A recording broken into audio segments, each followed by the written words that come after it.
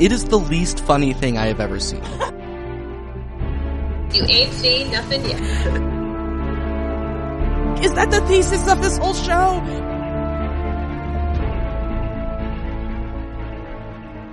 Welcome to Up Yours Downstairs, the podcast that means to make a promise you can never break. I'm Kelly Anakin. And I'm Tom Schneider. We are properly married. I will take a lecture on national embarrassment from many people, but not from you, sir. Oh my gosh. Please don't misgender me on this podcast. All right, so we are here to recap The Crown, Season 1, Episode 5, That's right. Smoke and Mirrors, and we have a very special guest with us today. She is the co-host of the History Chicks podcast. Everybody please welcome Beckett Graham. Hold for a pause. I introduce everybody like it's a stand-up show. How are you, Beckett? I am fabulous. Thanks so much for having me. Thanks for coming on. I love this show so much. The Crown or Up Yours Downstairs? But not equally. Very, very diplomatic answer. You have a future as a Tommy LaMustache in your future. So, you are a big fan of The Crown. I am. And you have talked about a Queen Elizabeth on your podcast before, is that right? I have. I talked about Queen Elizabeth I, but we cannot cover anybody until they're dead. Okay. We'll be covering this Elizabeth soon. Were you getting excited when Queen Elizabeth II was in the hospital over Christmas? No, I know that. Are we looking forward to Prince Charles? No, we are not. I keep forgetting that he's gonna, be the king. Yeah, Charles III. I know. Oh my god. Well, what if he takes a different regnal name? Oh, I guess that's possible. Because as we've learned from The Crown, that's not necessarily a given. Yeah. I mean... No, but he's waited so long now with his current name. Wouldn't it be super weird? Now he's in his, 60s, 70s? I mean, everybody hates him. He could stand to have a Don Draper rebrand, honestly. Like that time when they put horse meat in the dog food and they were like, just change your name. Gross. Yeah. That was the public's reaction to the dog food, so... Well, right. No, he's sick of this. He's just going to be like, man, I'm king, fuck you the first. Did you know Camilla got the HRH title? She did get the HRH title. I saw that. And in light of this episode, that's very interesting. Although, I guess, at that point, though, I feel like Elizabeth was like, my mom... Is her mom dead? Her mom has to be dead. Yes. Okay. Yeah. My mom's dead. Is Margaret dead? I think Margaret is also dead. Everybody who's telling Elizabeth what for in this show is now dead. And she was like, it didn't really work out with my uncle and Wallace Simpson on a variety of levels. Camilla at least isn't a Nazi sympathizer. There's that. So let's just give her an HRH because they're just going to bitch about it forever if we don't. And Camilla's living right there. So it's not like she's off in Paris, like she's, showing up at tea every day saying, I want to be an HRH, Daddy. Oh my god, I love that show too. I want to open a... Yes. I was like, I hope she thinks I'm talking about Willy Wonka. I'm like, is there a Veruca Salt spinoff? Because I am here for it. Yeah. That'd be favorite character. Yeah. No, that'd be like they start doing this whole Star Wars universe thing where it's just a spin-off of all the individual characters. I'd watch a whole Roald Dahl universe suite of intellectual properties. There's people trying to make that happen, I think. Yeah, but I feel like his estate's going to be real intransigent about that stuff. All right. Anyway, I could talk about licensing issues forever, but let's not. And let's talk about The Crown. So we open on May 11th, 1937, and we see a foot tapping. Whose foot? We don't know yet. Baby Liz is back, and she walks down a hallway. There's a knock at the door, and Baby Liz has come to see King Lane Price. He is smoking, of course, and practicing for his coronation. And he says he needs someone to play the Archbishop and asks if she will do him the honor. And they kind of stumble through the ceremony. She, because she is not great at reading, and he, because his stutter is so much more pronounced. And I really have to, doff my cap to Jared Harris on this portrait, because it's like Colin Firth already did this, and I haven't seen it, as discussed. Right. But like that's got to be in. I haven't seen the King's Speech. Okay, so this is how bad this is. I replace his face, this guy, with Colin Firth's face, as everyone does with the first two Dumbledores, you know? Uh-huh. Replaces that guy's face with the later guy's face. I cannot see anybody but Colin Firth. That's fascinating. No. As we talk. Then I think I'm glad I haven't seen the King's Speech yet, because I really want to like appreciate this performance.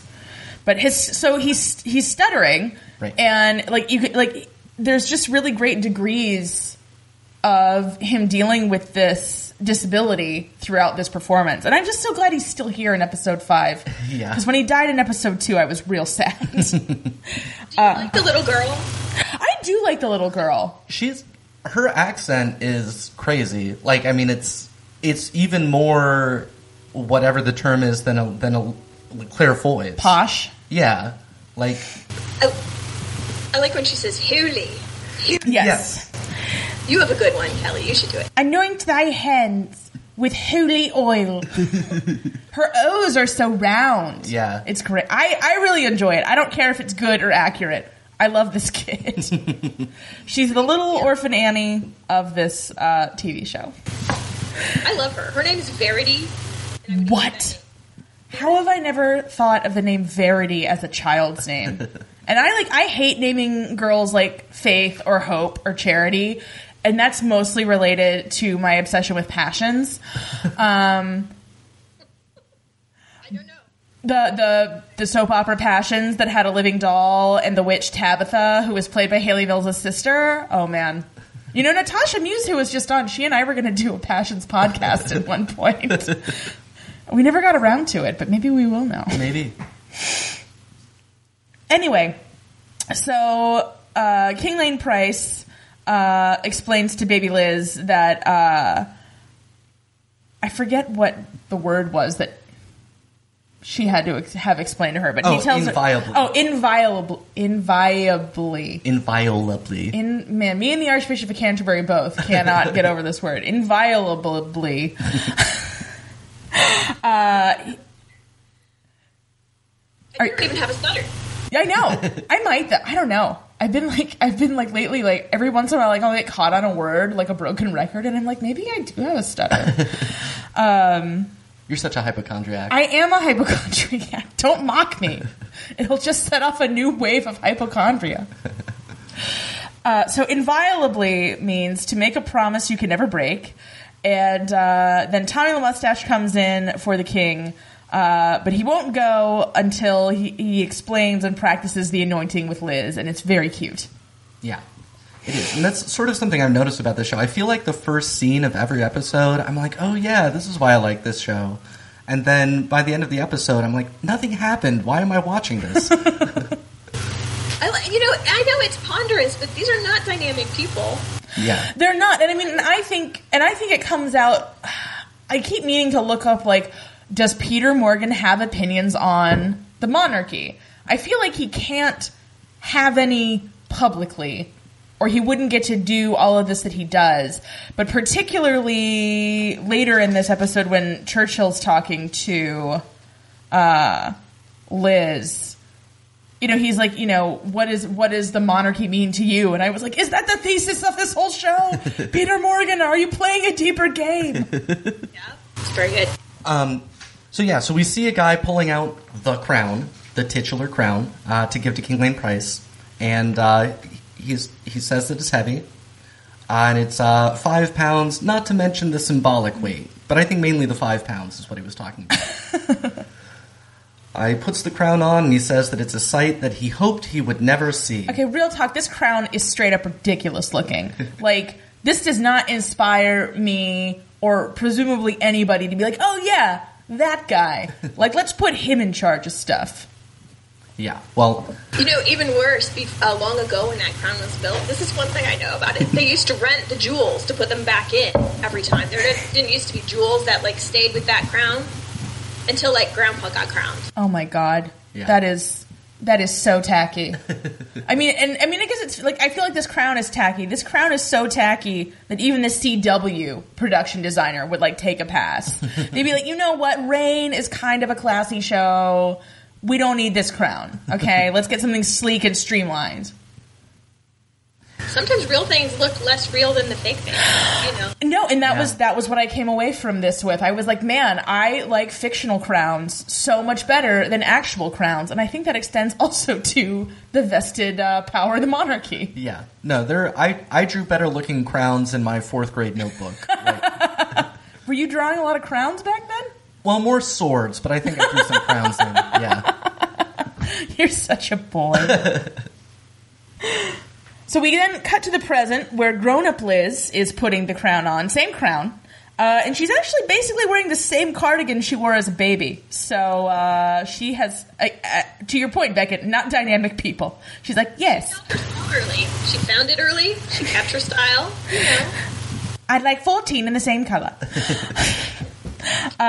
So she looks very serious and uncomfortable as she takes a few steps toward Charles and Anne, who are standing in front of this mirror, and she's, flashing back to her dad. And I really wish we had seen them together more, Claire Foy and Jared Harris. I just feel like I love that relationship, and I know the point of the show is like, oh, isn't it tragic? The one person who could have helped her is gone. And I'm like, monarchy is stupid. Anyway, so she says it's not as easy as it looks. And the old crown guy, who's still alive, presumably because he did not smoke. And doesn't appear to have aged at all either. I thought he looked like he had aged a smidge. Maybe. All right. He went on that graham cracker diet. So he says her father said the same thing, and she asks if she can borrow the crown for a few days. And the crown guy goes, borrow it from who? Credits! Isn't that imposter syndrome? Have you ever... It is. Clear indicator? Well, and I mean, honestly, that is what I have gotten out of this show. Like, coming out of the year that I've had, I'm like, even if I was a queen, I would still not know what the hell was going on. I wouldn't feel good about myself. Like, I would still have all the same problems. And it just kind of takes me back to, like, when I was in high school and learning, like, the point of tragedy was, like, to, tell the lesson of hubris and be like, even kings can fall victim. And it's like, oh, wow, kings, they're just like us. So we cut to a lady vacuuming Buckingham Palace. I do love that kind of detail. Yeah. Like, that's the kind of stuff that I'm into. Much like in the Royal We. Beckett's also a Royal We fan. Oh, nice. I am. Yep. We're coming out of the woodwork. We have to come up with a good nickname for ourselves. Yeah. We'll fix this. We'll do this offline. Weevils? I don't know. Did you say weevils? I did. I don't know what I was trying to say. Royal weevils? I really want to write to the Fug Girls. They're like really responsive on email and be like, hey! But they're like, oh, that crazy woman wrote to us again from Oakland. Okay, anyway. I love this like slice of life details of just like, oh, somebody lives here and like people have to clean it. Yeah.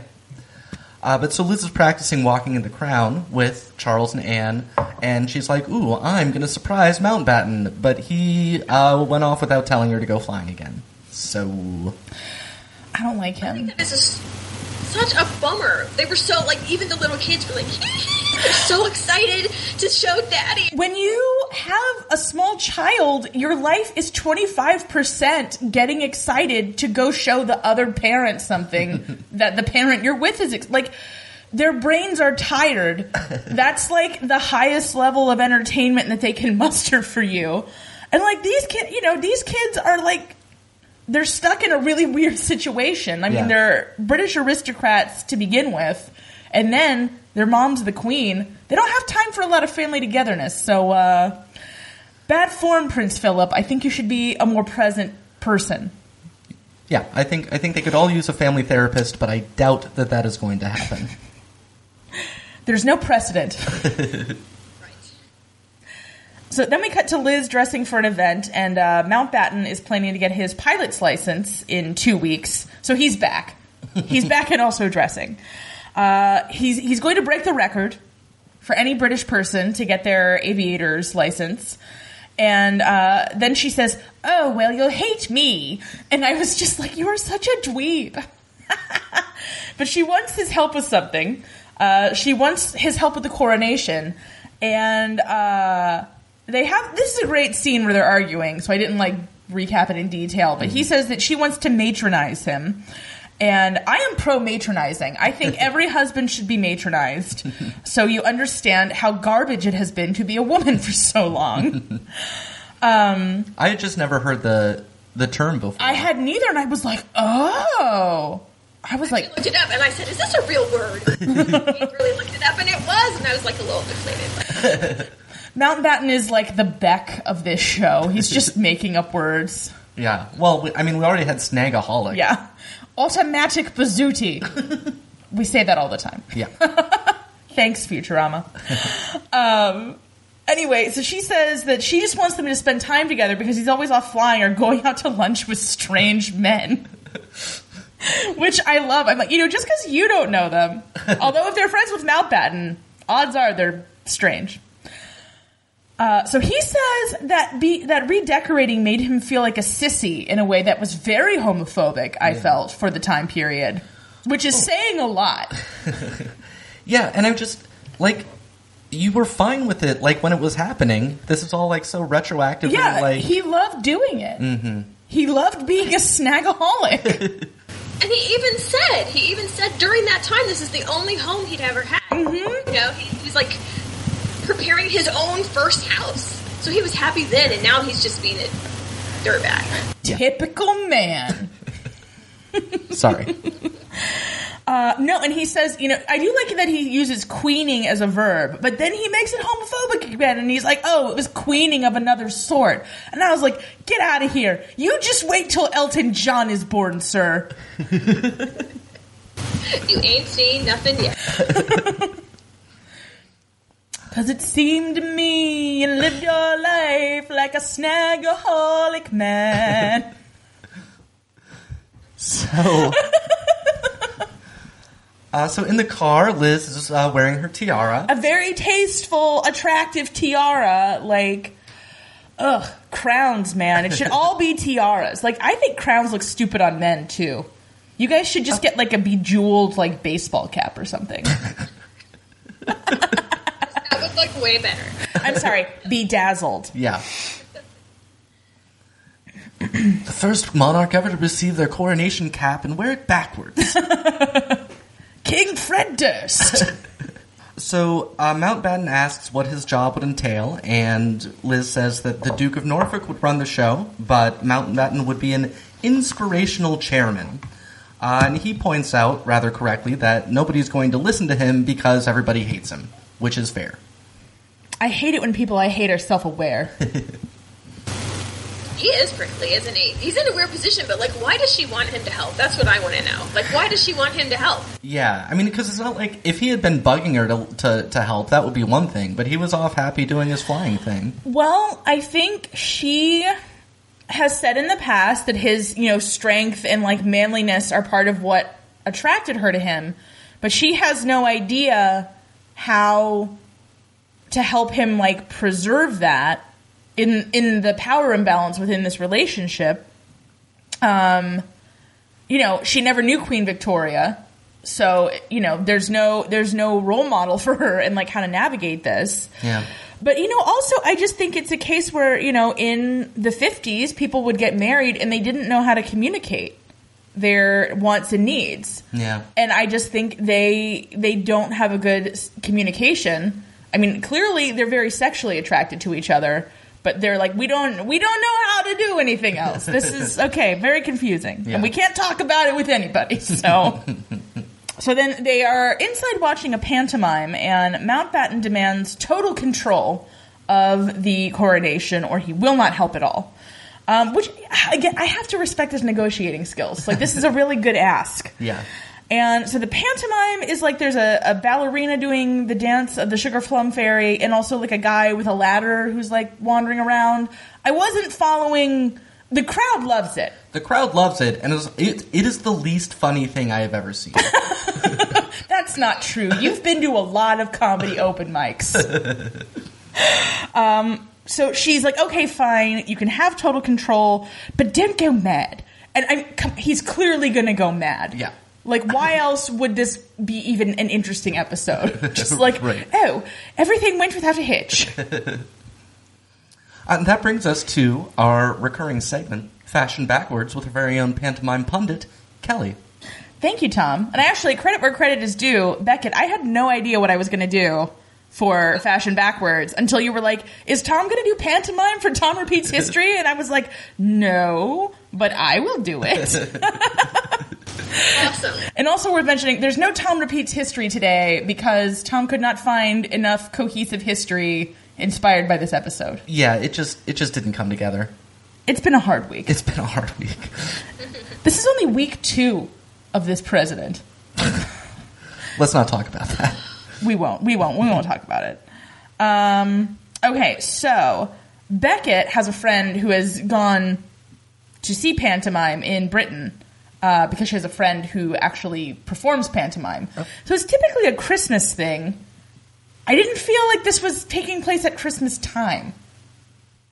Yeah. I don't know. I have no idea. I guess I could have looked up the date of the coronation. Yeah, but it's also you have no idea, because there was a year of preparation and you have no idea where they're at in that. So that's true. It's a good point. Yeah. I'm sure I could go back and, map it out according to Philip's aviation training, but who has the time? I just picture you now with like a board on your wall and like index cards and arrows pointing. Well, and I mean, it was just December for the Great Fog. Oh, right, that's true. Which was not just the previous episode, though, right? No. They all run together. All right, anyway. So, pantomime, although it has roots in ancient Greece, primarily comes from the Italian commedia dell'arte tradition, which is, a lot of very goofy, like, slapstick, essentially. You've got a lot of, like, old dudes trying to bang young ladies. You've got, the young lovers who are called the inamorata, and then you have the, the servant class. And that's where we get Harlequin and the other one that I will remember as I get to it in this article. All right. But I found actually there's a really great article from what I'm assuming is like York University. Yeah, University of York has a really great history of pantomime, which is where I'm pulling most of this. So thank you, Professor Jane Moody, for doing my work for me. So I do love this line that they pull out of this article that pantomime has become quintessentially British, as British as Earl Grey tea or a good Indian curry.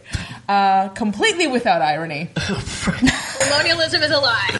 Right? Wow. Well, and I mean, that's what we keep coming back to. And with this show in particular, it's like, man, like even today they're like, oh, dosh. Sure would be nice if we still had all those colonies. What? You could probably have this one back, huh? Right? But at this point, we're like, please.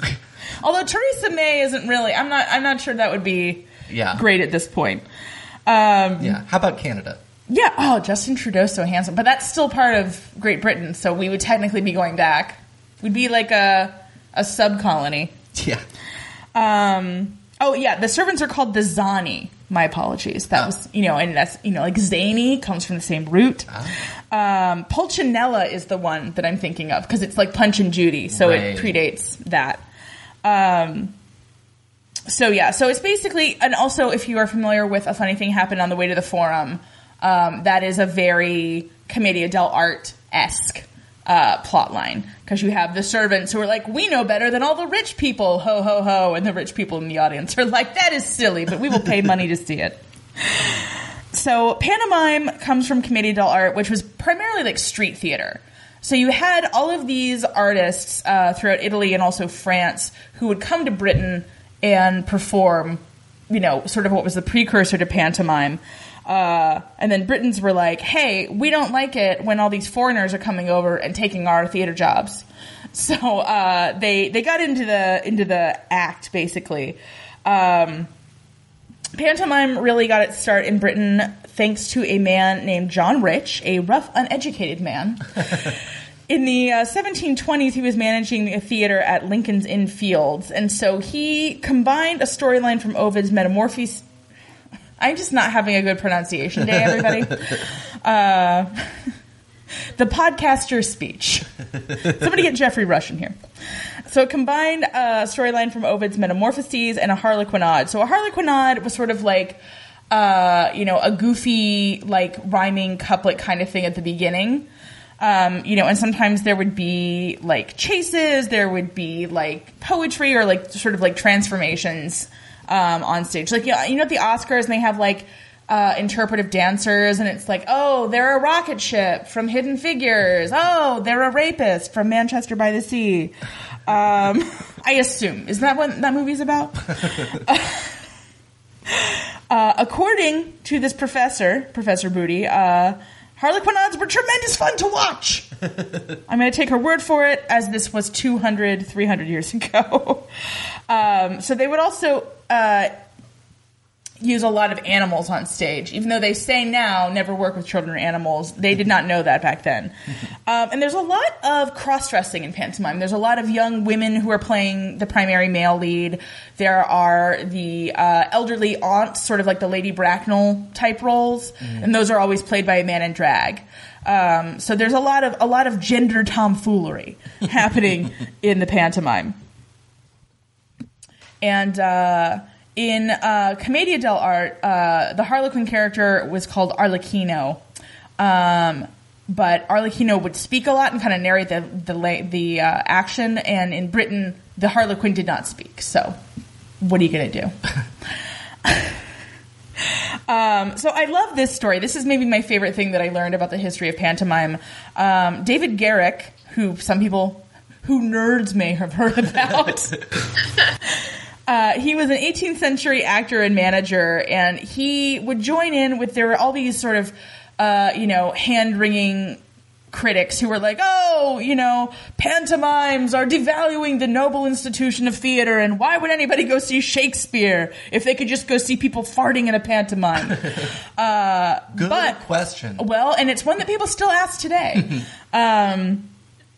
But David Garrick, he was critical about it, but then he eventually was like, oh, but money. And he said, if they won't come to Lear and Hamlet, I must give them Harlequin. And I just had a conversation about this with my friend Britt Fraser, who is playing Hedda Gabler in San Francisco at the Cutting Ball Theater. If you are here, you should go see it. This was recorded on February 4th, 2017, so if you're going to be here later, or if you're hearing this years in the future, I'm sure that is closed. But she said the version of Hedda Gabler she's in is like 90 minutes, and they trimmed a lot of it. And, when I was in theater school, that was always a thing. They're like, oh, why don't people want to sit for 3 hours? And it's like, people's attention spans have changed. The way we consume media has changed. And you can either whine and lose money hand over fist, or you can adapt and make really dynamic, interesting art. So I'm an artistic descriptivist, not a prescriptivist, if anybody was asking. So anyway, he basically was like, okay, I'll give you pantomime, but I'll only give it to you at Christmas at the Drury Lane. So he was like, okay, pantomime is okay, like one time a year though, okay? So like, don't be gross. And that was the beginning of pantomimes really becoming associated with the holiday season. Whoop-de-doo. So at the end of the 18th century, the quote-unquote modern clown really took off. And that was thanks to an actor named Joseph Grimaldi. And he invented some of pantomime's most famous gags. The butter slide, when a character suddenly slips on the doorstep, like not necessarily butter-oriented, but okay. And also sausages which suddenly come to life. What? I have never been to a pantomime. That is not a gag that I think of, but I guess this dude was like the Fatty Arbuckle of 18th century theater. Well, it's interesting too because sausages are also a key plot point in Punch and Judy shows. So, God, the Brits love their sausages. They do. See, I would say, as English as Earl Grey tea or sausages, not a good Indian curry, because a good Indian curry can only be got in India. It's right in the name. It's right in the name. So, basically, the clown changes, and it's not quite so loutish, not loudish. I'm sure it's still very loud. But so this is where we start seeing clowns with, white face and red cheeks and the frilly collar and the baggy trousers. And This was in, actually, I guess, the Napoleonic Wars was when this clown got to be very popular. So was that ever in my favorite book, Jonathan Strange and Mr. Norrell? I don't believe it was. So he was one of the most famous people in Regency London. And Lord Byron gave him a snuff box. Charles Dickens did him a favor and compiled his biography, which, as you learn more about him, would have been very depressing because although he was one of the great satirists of the time, he was real clinically depressed. Let me try to find this quote. He died early, because he was sad. He says, I am grim all day, but I make you laugh at night. And I'm like, ooh, okay. Yeah. Too bad they didn't have antidepressants. That reminds me of Robin Williams. Yeah, I mean, really, most comedians are real sad. Like, anytime I tell people that I do stand-up comedy, they're like, oh, that must be fun. And I'm like, I'm dead inside. The only way that I can do anything is to make other people laugh. And he suffered paralyzing periods of hereditary madness. Oh. I really like the phrase hereditary madness.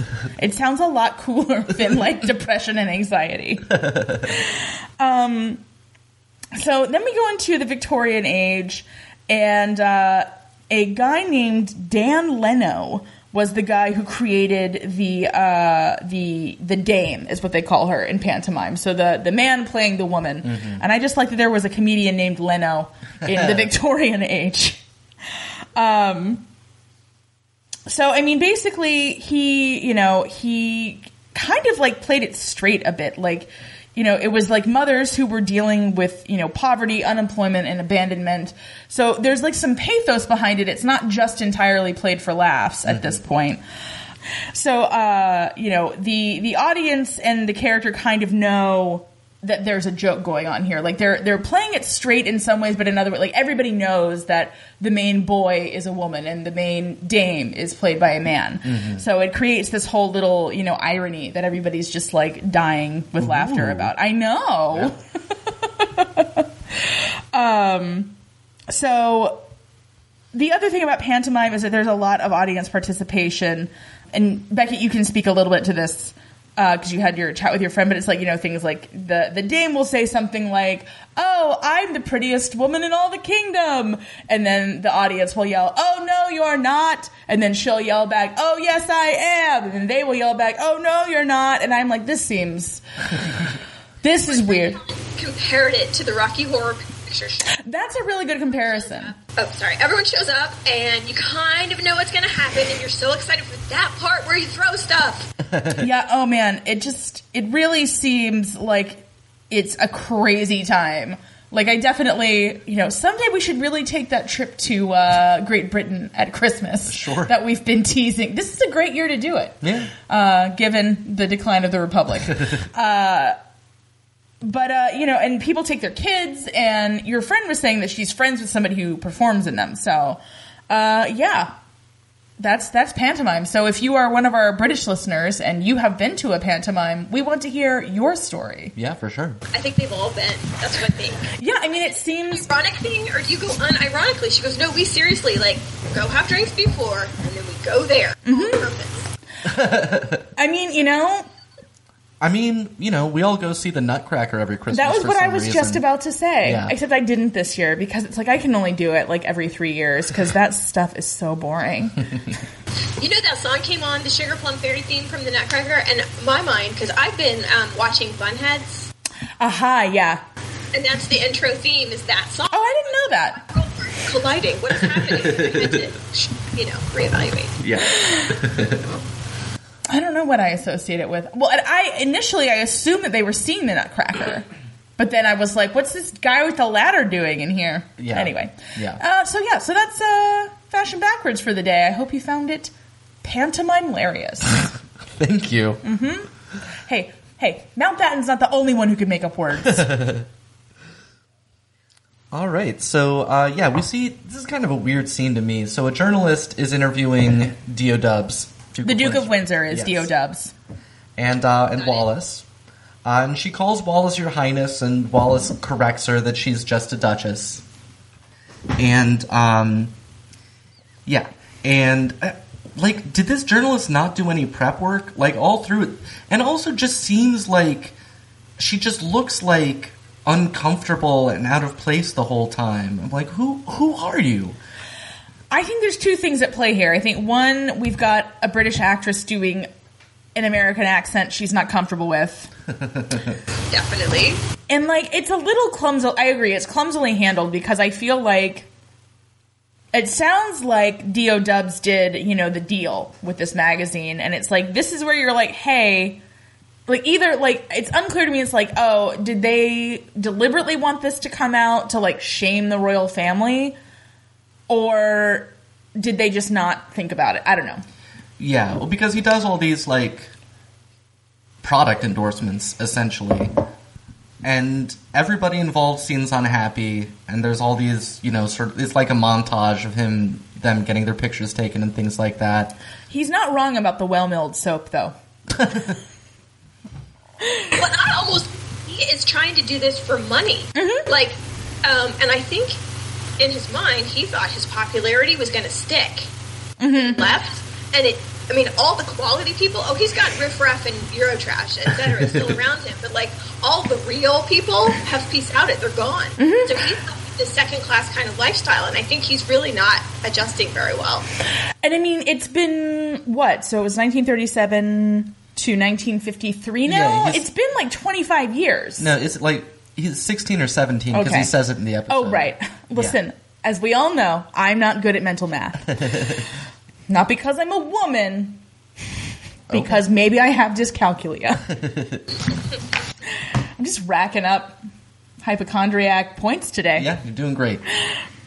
So then they take the journalist to a room that Wallace is like, ooh, this is his secret room. Like, nobody gets to go in here. I'm like, I bet you tell all the journalists that. So it's his, like, royal memorabilia room. His bagpipes are in there. Apparently he plays that when he's feeling homesick. And he still has his king box. They let him keep the king box, which I think is kind of douchey. He probably stole it. Yeah, he probably did. He was like, ooh, I'm going to show this to Hitler. And they were like, from now on, when a king abdicates, we're going to have somebody from security escort them out. So she asks why in any of the pictures that he has a lot of pictures of himself while he was the king, why he was never photographed with the crown. Oh, the crown, take a shot, everybody.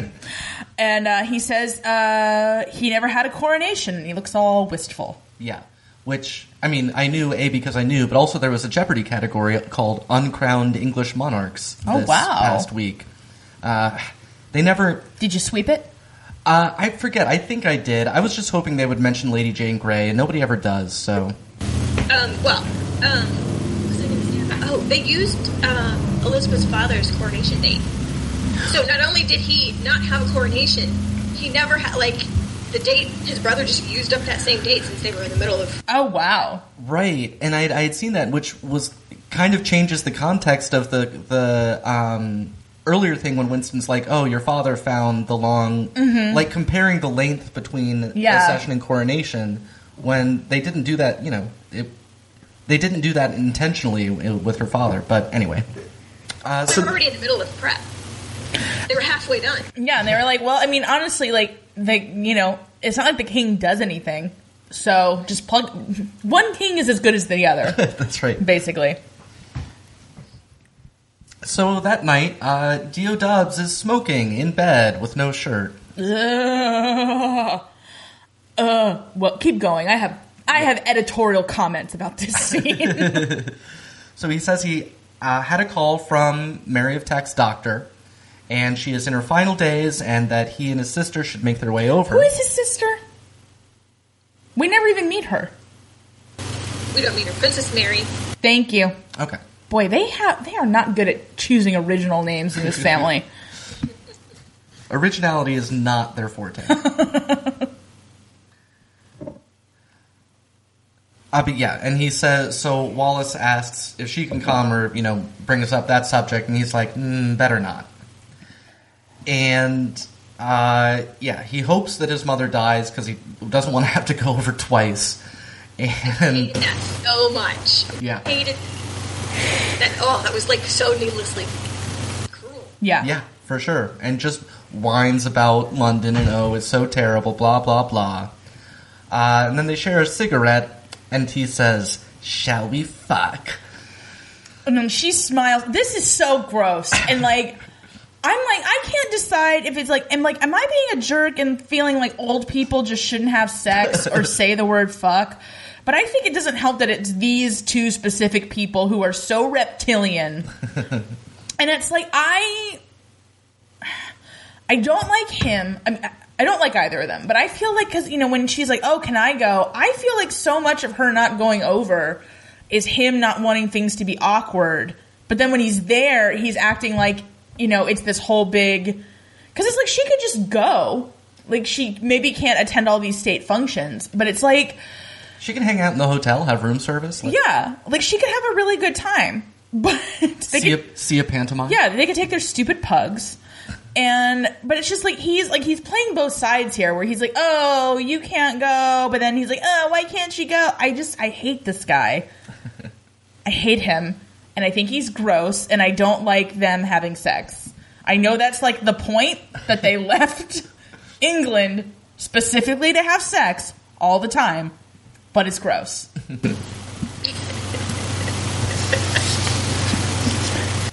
Sorry, can't breathe. That's fine. So then a bunch of cars pull up, and Equerry announces a bunch of people. And Liz announces to a bunch of old dudes that Mountbatten will chair the coronation committee. And Tony the Mustache is like, nah, dude, nah.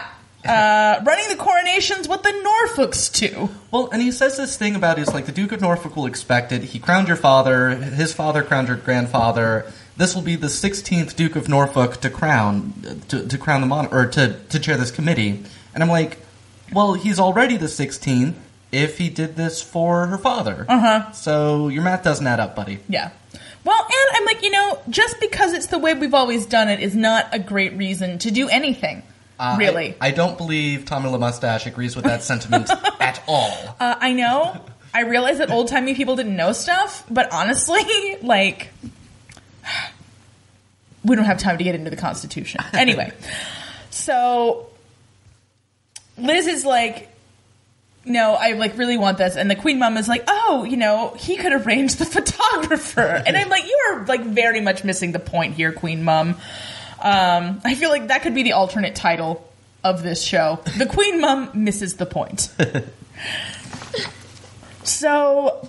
She still hates him, Oh, yeah. She clearly despises... Nobody liked him. King Lane Price didn't really like him. Like, he knew that he made Liz happy. But, I think if we've seen anything like that talking to he tried to give him at Wolferton Splash did not take at all. Because he was like, she's the job. And now, ever since he died, Mountbatten's just like, me, I'm a whiny baby. So Liz is like, no, he's going to be the chairman. I'm going to go now because I'm the queen. You have to do what I say. I'm like, man, I always thought, growing up, I'm like, yeah, man, being the queen would be dope. Everybody has to do what you say. But they don't, apparently. So this is horrible. It's like, what's the point of, we're not in the age of absolute monarchy anymore. But I'm like, man, if you're going to be a monarch, absolute or get the fuck out. Total control or nothing at all. See? Yeah. In case anybody wants me to be queen, these are my terms. So after she's gone, the Queen Mum and Tommy LaMustache agree that they're going to undermine Liz, and Tommy LaMustache says that the Archbishop of Canterbury will help him out with the Duke of Windsor, and the Queen Mum tells him to be firm because the D.O. Dubs is like mercury that will slip through the tiniest crack, which is a great line, even as I'm very angry at these two for being jerks to Liz. And, the Queen is like, oh, just do what you always do, Tommy, exactly as I say. And I'm like, this is also a creepy relationship between old people. I don't like this either. So we see D.O. Dubs doing a press availability, and he says that, thankfully my mother has made great progress over the last few days, which I don't know that he has any basis for that at all. It seems like, I think that's just sort of standard royal protocol. Until they're actually dead, be like, oh, they're doing great. Yeah, they're running laps. But in fact what she is doing is lying in bed with him. They're both smoking. This is what passes for, like, a tender mother-son moment in this relationship. Right. And we get voiceover of him writing home and complaining about his family and everything, like he always does.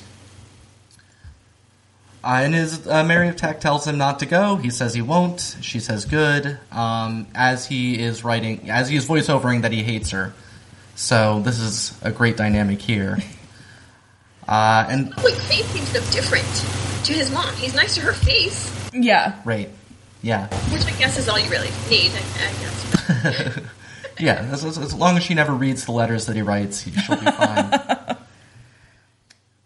And then a butler tells him that he has a meeting with the Archbishop of Canterbury, and he's like, oh, yeah, he can come over. He's like, no, you have a meeting at his place at the time he specified. Deal with it.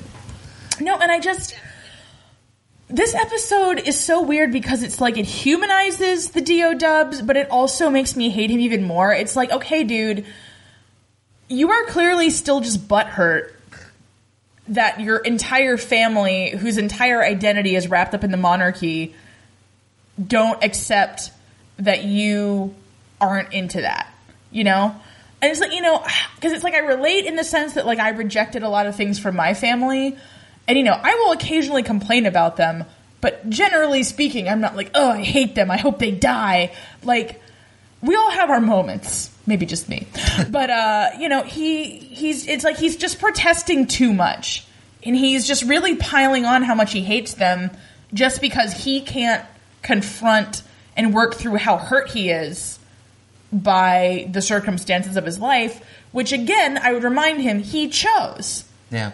And it's like he and Wallace keep telling themselves this story about, oh, you know, our love was so epic and it was worth all of this. And I'm like, I am not sure that it was. And I'm not sure that it was even two-sided. I would bet money that she was not in the same kind of love that he was. Yeah, I mean, honestly, after how many? She had 3 marriages before him, right? I think it was yeah, 3 marriages. Yeah. 2. Might be 2. Might just be 2. But yeah. Anyway, but, you know, yeah, I think, you know, we can all kind of agree that Wallace Simpson was an opportunist. But it's like, I don't even know what does she get out of being with the deposed King of England? Like, what? they thought it was going to be that they would just lose the responsibility and keep the glamour. Mm-hmm.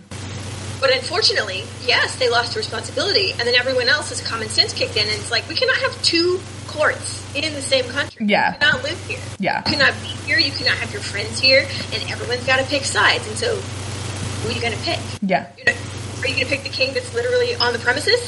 Yeah. I.e., where you live? Yes. Or are you going to pick the guy that got booted out of the country? Mm-hmm. You know? And so he lost all his prestige, and they did not count on that. I think Wallace Simpson was counting on... That's true, because she was a climber, and I'm saying that without, you know, if you want to be a social climber, like, that's a particular kind of work, and I don't have any disrespect for it. Although, as I always say, you can sleep your way to middle management, but anything else is on your own recognizance. That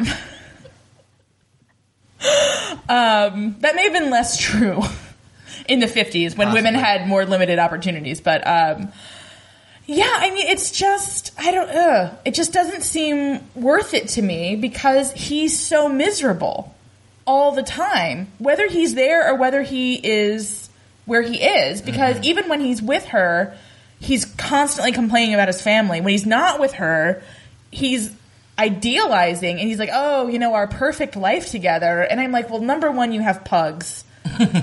Not perfect. If you wanted a perfect life, you would have dachshunds. You're Nazi sympathizers. Get a dachshund. Anyway, I do think this show does a great job of portraying them, but they're infuriating to spend time with. Yeah. So he arrives at Lambeth Palace, the seat or home or whatever, the Archbishop of Canterbury. He goes in, it's the Archbishop and Tommy LaMustache and some random guy. And they're all asking him not to attend the coronation. And it's just all very, very British about, like, oh, you know, wouldn't be, you know, just indirect and passive-aggressive like they do. And he's like, oh, this is all Cookie's fault, isn't it? this is also not a good look on him, because as soon as he's threatened in these situations, and I mean, maybe we're not seeing the early years where he was, like, actually practicing diplomacy and, like, you know, trying to find an equitable solution. But the fact he's like a toddler. Yeah. He just immediately starts with the name calling. And I'm like, well, how do you think this is helping your cause? Yeah. He insists that he and Wallace will attend, and they're like, hell no. We have to invite you, but she is not coming. Period. And he calls it, Diodub says that it's, he uses the word pusillanimity, which is impressive. It's hard to work in. It is. Well, you know, he's got nothing but time on his hands, so he's just like, what awful words can I work in to my dissatisfaction? Yeah. And then Tommy LaMustache compares him abdicating the throne to the Battle of the Somme, which... that's a little bit of an overstatement. Yeah, for real. No, I hated this scene because I was feeling myself to be on the Duke of Windsor's side, and that was really frustrating. I don't like that. I didn't feel on his side at all in this scene. Really? Well, I think I watched the show one more time than you, since I do the written recap for these. But so this time, the third time when I was writing this out, I was like, you know, fuck this guy. Like, I think the first time I felt slightly more sympathy for him, but this time I was just like, you know what? I hate agreeing with Tommy LaMustache almost as much as I hate agreeing with Mountbatten. But I was like, you know, it did cause a lot of problems, not Somme-level problems. That's a bit much. But, you know, I waffle. I go back and forth because with some, you know, in some ways I'm like, well, it was 17 years ago. But I'm like, you know, you ruined a lot of people's lives. Yeah. Like, as individuals. Like, not even thinking about the country. So, and I mean, that's where the Queen Mum is coming from. Right. Is that she's like, he killed my husband. Which, you know, also a bit melodramatic. But, I mean, he probably would have lived a bit longer. Yeah. If not for the added strain. Well, and I came at this scene from a different perspective because I'm having a troublesome situation with upper management at work. And so I, like, reveled in this, like, these guys get to be a complete asshole, my French, to this guy. And if he had still been the king, they would have had to butt in their face. But oh, how freeing it is. Just tell him what you really think. Yeah. And I was like, you guys, make my drink right now. Living the dream. Yeah. So I loved it. Oh, fair enough. So yeah, the Duke of Windsor stands up and he says he won't attend the coronation, which is exactly what they wanted. And he also quotes a poem that he wrote about the Archbishop, which is, like, weird. That's a weird thing to have written the poem, it's a weird thing to have it committed to memory, and it's a weird thing to quote it right now. He is a bizarre person. It's like, number one, nobody ever wants to hear a poem that you wrote, okay? Like, I don't care who you are. Like, die first, have been a good poet, then we'll quote your poetry. But, like, anytime anybody's like, oh, I wrote a poem. No. End of conversation. Get out of my house. So the Archbishop storms out, and the Duke of Windsor is like, okay, here's how we can spin this, like... well, it's like, because no reigning monarchs are allowed to attend the coronation, can we say that no former monarchs can attend the coronation to make it look a little bit less insulting to him? Right. But then the Archbishop rushes back in. There's sort of some weird shots on that it took me a second to track what was going on, but he announces that Mary of Teck has died. Well, good news for Diodubs at last. Yeah. And in case you were wondering, I don't think they mention it, but she specifically said in her will, don't let my death throw off the coronation. Okay. So. I think that's solid. Yeah. So we cut to a shot of dead Mary of Teck, and another Diodubs voiceover, and Mary of Teck died all drugged up and, like, hemorrhaging, which sounds, I guess, kind of a wash. Yeah. She was on, like, morphine, which is a good time, I hear. So Diodubs whines more about her icy cold blood, and the family gather around her, and then they cut to them choosing, like, which possessions of hers they want.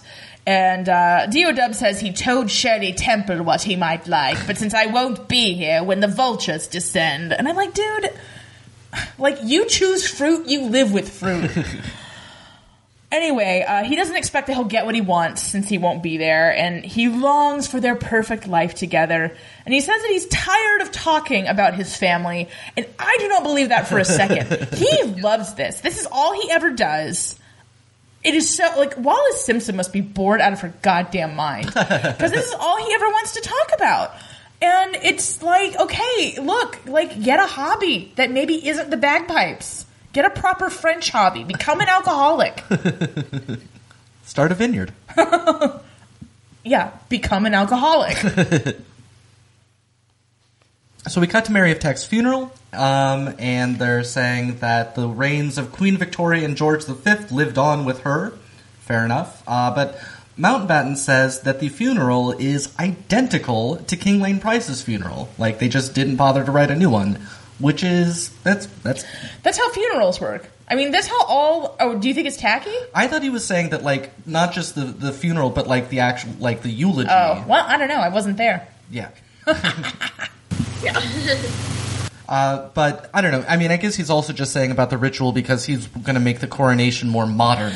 All I could think about when he was saying how modern it was going to be is when Radiohead released The King of Limbs.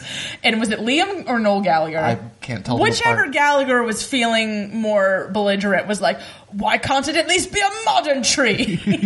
Yeah. Instead of some ancient tree. And I was like, yeah, make it a modern tree, Prince Philip. Yeah, but so we see where the conflict is going to be that we saw from the beginning of the episode about the coronation. It's going to be a disco coronation. Stay in the queen. Stay in the queen. Stay in the queen. So, yeah, and Liz is just kind of annoyed with him, and then... Well, he is talking through her beloved grandmother's funeral. Yeah. Like, I can understand, about himself and his it's complaints. so rude. Like, this, oh my God. This would be like if during your father's funeral I was like, hey, listen... I think I'm going to get the car clean. And then what would you think if we switched up the Wi-Fi? Like, it's just, it's gross. Yeah. She's mourning. So then, at home, we see Mountbatten, like, muttering to himself and, like, having an idea, and then he writes. It's like, I'm like, wait, I didn't need this scene to know that he was thinking thoughts. And there's some glass of liquor prominently, like, foregrounded in the shot. Like, time to get drunk and plan a coronation. So his one friend, whose name I've already forgotten, that I think looks like that guy in The Great Escape, Sure. He shows up and he tells them that they should go wherever it is that they're going. So they pull up and they attend a group of stuffy Etonians and make awful puns about them. So I think it's Cabinet that they're meeting with. Well, I think it's the coronation committee. Anyway. I don't know. So, all of the olds are there, and Mountbatten tries to flatter them, but they're very grumpy. They're not having his young person's flash. And so he wants them to upend precedent and make the coronation more egalitarian and more technological, and they are all like, harumph! Red leather, yellow leather. So we cut to Westminster Abbey, which is being outfitted with television cameras. And this guy says, it's an unconscionable vulgarization. And I'm like, I am going to say that about everything now. But Mountbatten insists that it'll be filmed respectfully without any of the zoom lenses that the guy seems so frightened of. I thought he was thinking he wanted zoom lenses so that the cameras wouldn't be too close to Liz. I don't know. I don't know either. Yeah. But yeah. So everybody's mad, and he makes some more suggestions, and old people are harumphing some more. Then the main old from the gaggle of olds is complaining to Winston Churchill that the Queen surely can't approve of these radical ideas. She is just trying to keep her marriage bed peaceful, which I enjoy that. That he's like, she's just trying to, she's just trying to get laid, so she's letting this guy mess around with her coronation. Which is kind of true. So we see Churchill, he's starting to leave his weekly Queen conference, but then he sits down. Only after he did the formal, kissing of her hand, which I'm like, what would Queen Victoria say? We are not amused. And he sits down, and she's like, "Oh, I told him not to go mad." But he did go mad. He did. Mad as a hatter. Mad as a hatter with a TV camera. Yeah. And so, Giant Winston Churchill is like, wearily doing his thing. He really Lithgows it up in this scene. And the way that he feels about all of this precedent getting upended is exactly how my parents think they feel about Vatican II in the Catholic Church. And I'm like, you guys don't really want the Mass in Latin. Like, I know that you're just parroting what your parents told you, but, like, come on, it's not fun. Yeah. Latin sucks. English rules. I wish we had seen the other changes that he'd proposed. Like, the TV thing is what takes over, and I wish we'd seen more of, like, obviously the not kneeling thing. Yeah, so we really only get 2 of the changes, so. Yeah, agreed. I thought, it's actually, in retrospect, I just sort of, like, I felt like I had seen more changes than I actually did, but it was just the 2 things. Yeah. I think they shortened the ceremony. Okay. And they actually were going to be televising. He just had them. They were going to cut off earlier in the ceremony, and it was his decision to do more of that. Apparently, I think they televised just the procession of her father. Like they didn't go in the. Mm-hmm. Okay. They didn't go in. Yeah. Anyway, so he's like, "What is the purpose of the crown? What is the purpose of the monarchy?" Good question. Indeed. And so Liz asks him what he thinks, but he says that it is her decision to make, and Liz looks troubled. She is not good at such things. But I'm terrible at thinking. That's why I have Philip. So then we see Liz walking with Tommy the Mustache into the Abbey, and Tommy the Mustache fetches up Mountbatten, who looks real smug. Yeah. The smuggest yet, possibly. So he talks to Liz, and she says, "I told you not to overstep the mark." And Mountbatten forces me to agree with him yet again when he points out that being out of touch is a real great way for a monarch to get killed. And he drops some very specific details that, he had to be smuggled out of Greece in an orange crate. Yeah. His father was nearly killed. His grandfather was actually killed. And Liz says that he doesn't understand the British people, and I'm like, I think you don't remember Oliver Cromwell. But then he just very casually is like, "Oh, well, don't come bleating to me when your head and our children's head are on spikes." And Liz is disturbingly not fazed by that. She's just like, this seems like something he brings up every time they have a disagreement. Like it no longer has any sting. She's like, "Oh, don't go bringing up spikes again." Russian Revolution is a living memory. Yeah. Yeah. But she seems to think that the British people are not quite the upstarts that the Russians were. So, she says that she doesn't see how letting people see the coronation when they are on rations will lift them up.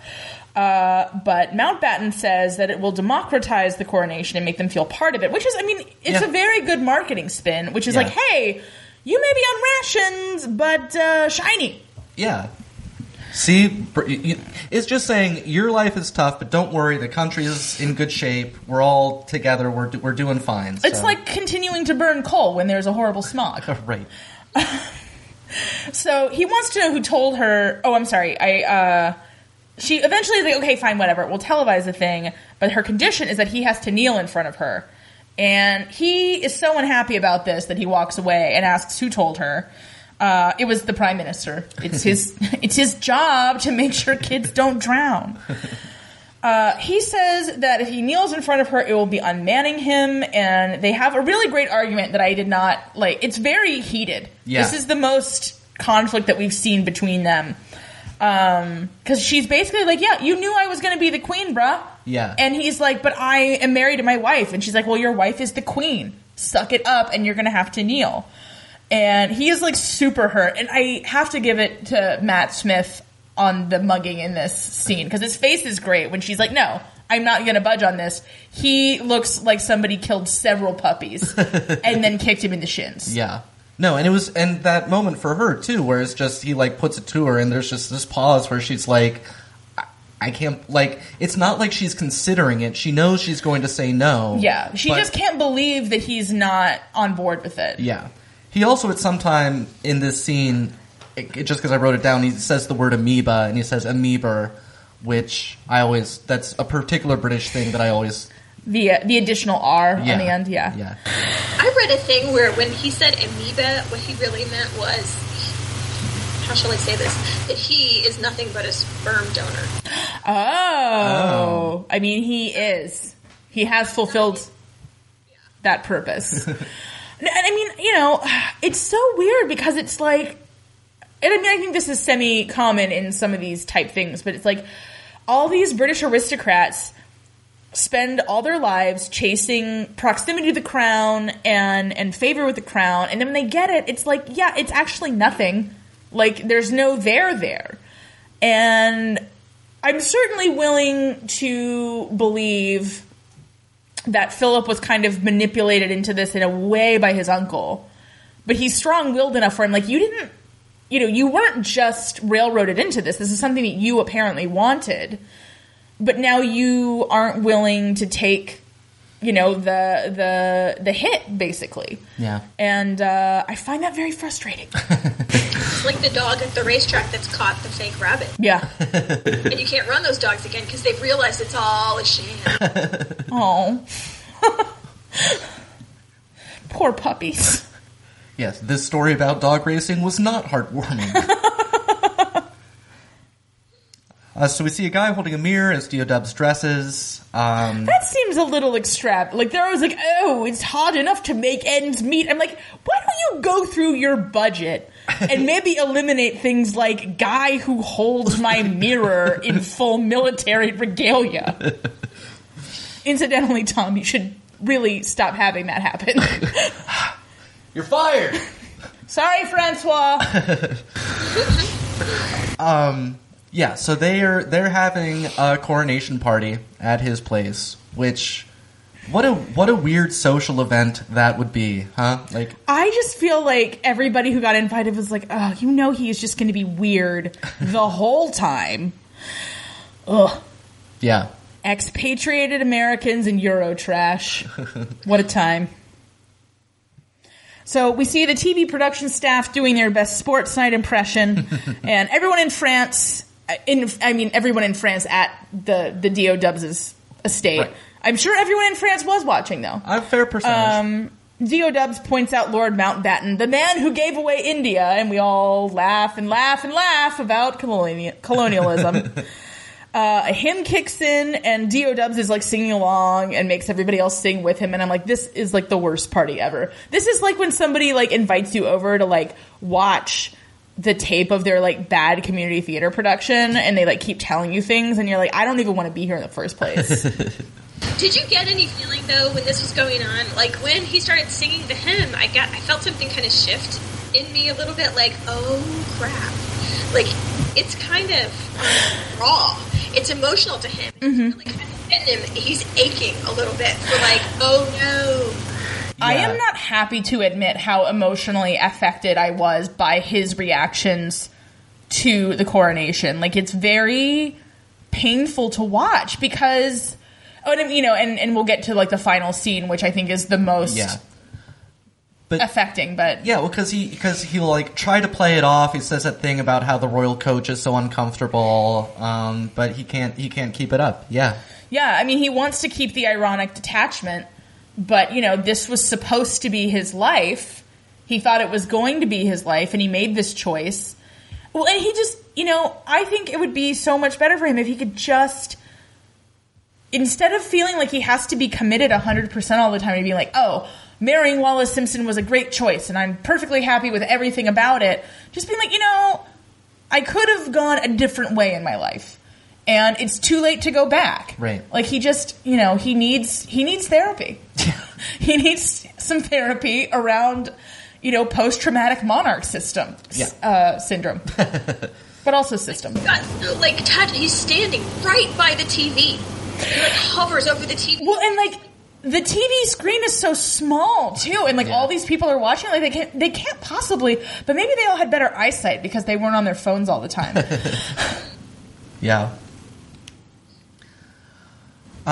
So we see a TV announcer announcing things, and there's a golden canopy to shield the queen from view during the anointing. I'm not clear whose view she's being shielded from. My understanding is really like everybody's, like Okay. including in the like that. Yeah, but the canopy wasn't long. It was, I mean, people could see her, is what I'm saying. You know, it's symbolic. It's all freaking symbolic. Yeah.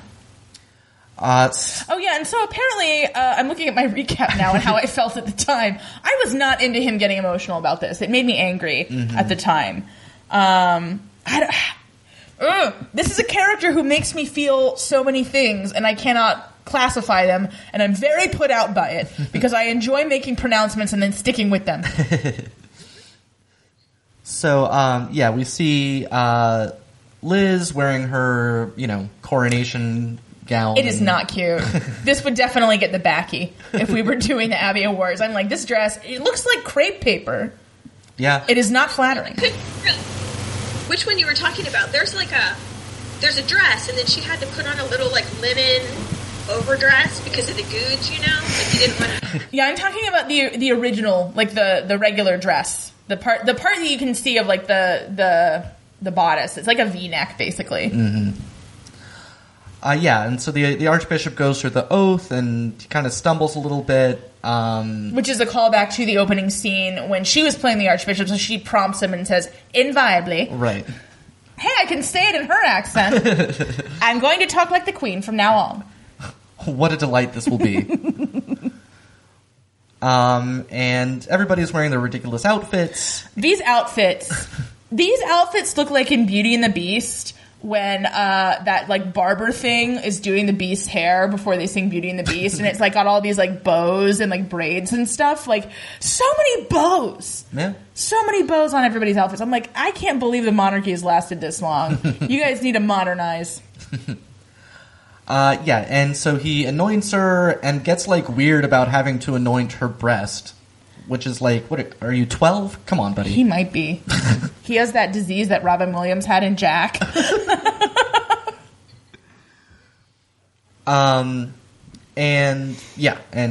That's the coronation is happening, and it's not super riveting. Yeah, people were real hard up for entertainment in those days. There's not even really that much commentary. I'm just this is extremely boring. Yeah, Did you watch The Wedding? The recent one? Hey. No, I didn't. I don't like to be up late, apparently. Although, when I was watching this, there's something on Netflix called The Royals that goes kind of through that, and it was showing me footage of it. And I was like, oh, that was cute. I'm assuming, did you watch The Wedding?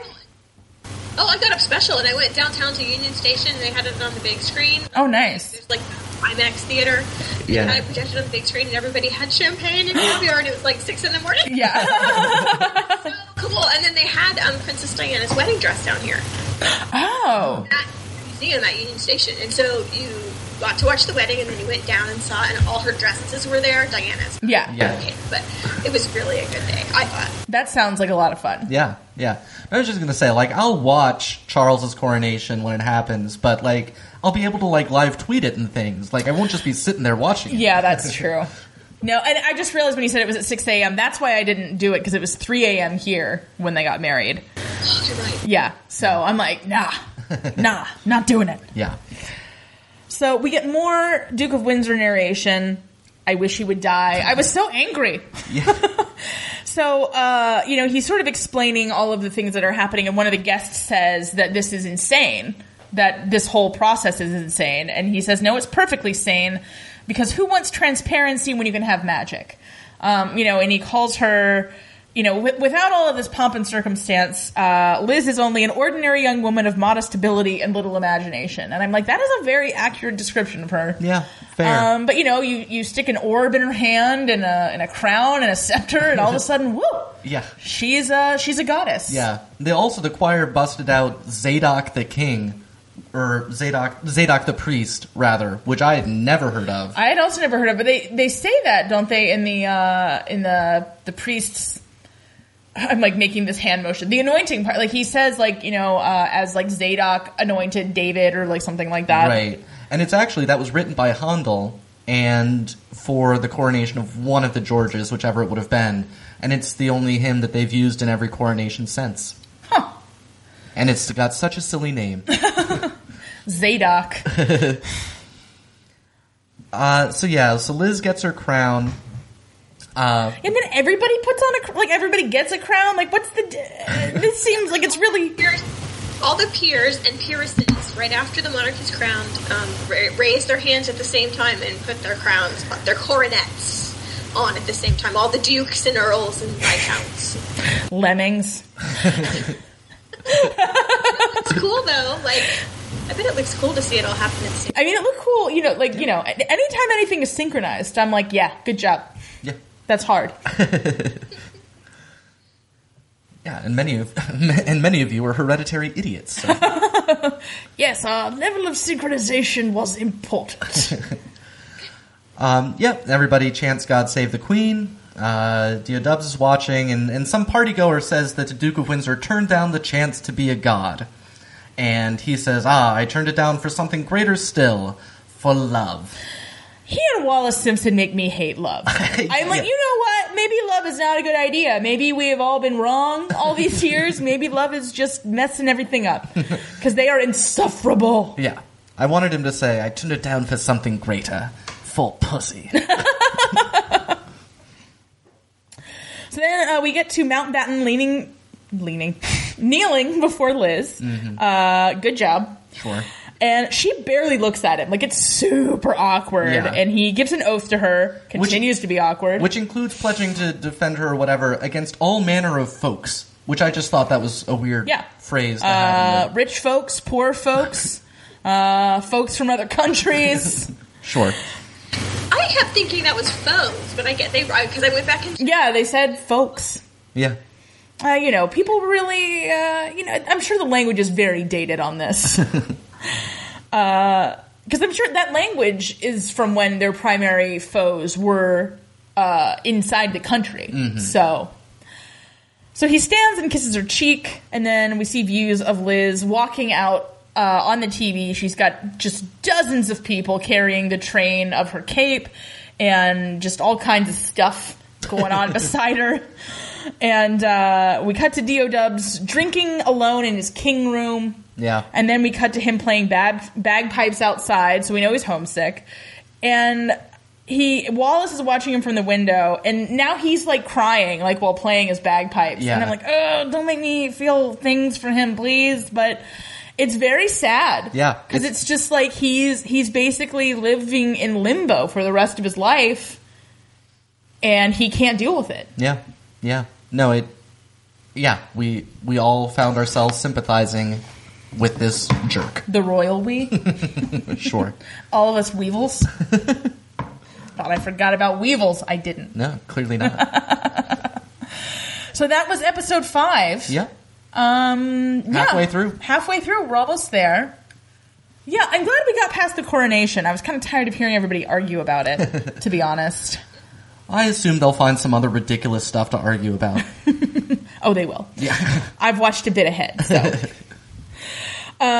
So Beckett, do you have any thoughts on the show in general? We're trying to keep it spoiler free past this, but just sort of generally, what do you like, what do you not like, or whatever you want to share. My favorite part of every episode that has them is the flashbacks. I have this total love for the, I don't remember what you call him, Papa. King Lane Price, but yeah. King Lane Price, yes. I have a particularly love, he is such a good actor. Mm-hmm. Yeah. Haven't seen him in anything else. I guess what am I missing? He was in Mad Men. I mean, he hasn't been around. I mean, I think he's been around, but not in the States so much. Yeah, but Mad Men was his most notable. notable. I want more of them. And I actually liked the production. I know it's kind of like ridiculous, but I loved the production of the intercut between the real and the TV footage. Mm-hmm. Yeah. And I liked having, he was kind of live tweeting. He was standing there. I guess that's true. Yeah. Maybe we just hate in him what we recognize in ourselves. So I kind of liked that, and going from real to a different place to watching it on the TV. Those are my two favorite aspects of this, and the emotional way that I was able to, even though I know about him and I don't like him, I still feel very bad for David, King Edward. Yeah. I am. One thing I'm really fascinated with about this show is that there is no villain. Like, there are people that I like or don't like, and that's based on my own capriciousness, but like Peter Morgan and whoever the directors are, I mean, even with the Duke of Windsor, even with Mountbatten, like there's it's just about the different conflicts, and it's like it's nobody's fault, which I think again kind of supports the idea that Peter Morgan is sort of gently nudging people toward the idea of maybe this isn't super necessary. And I think if you go back to the Queen, that's more pronounced, because you have Tony Blair being like, hey, people care about you for some reason, and we're gonna go with that, but like you should like think about this. And I don't know. Like, what are your feelings on the monarchy, Beckett? You pro, anti? Do you have a strong opinion? Not being British, none of my tax dollars are going to support anybody. Right. I can like them freely with no, pocketbook, problems. So I like the pageantry of it. I like the tradition of it, as I don't have to pay for it. I got up at 6 a.m. to Right. I asked that question knowing pretty well what the answer was going to be. So yes, I really like it, but really functionally, the function the queens and kings used to have really been taken over by the prime minister. I mean, she can still pardon people. Technically, she can still veto bills. She can knight people.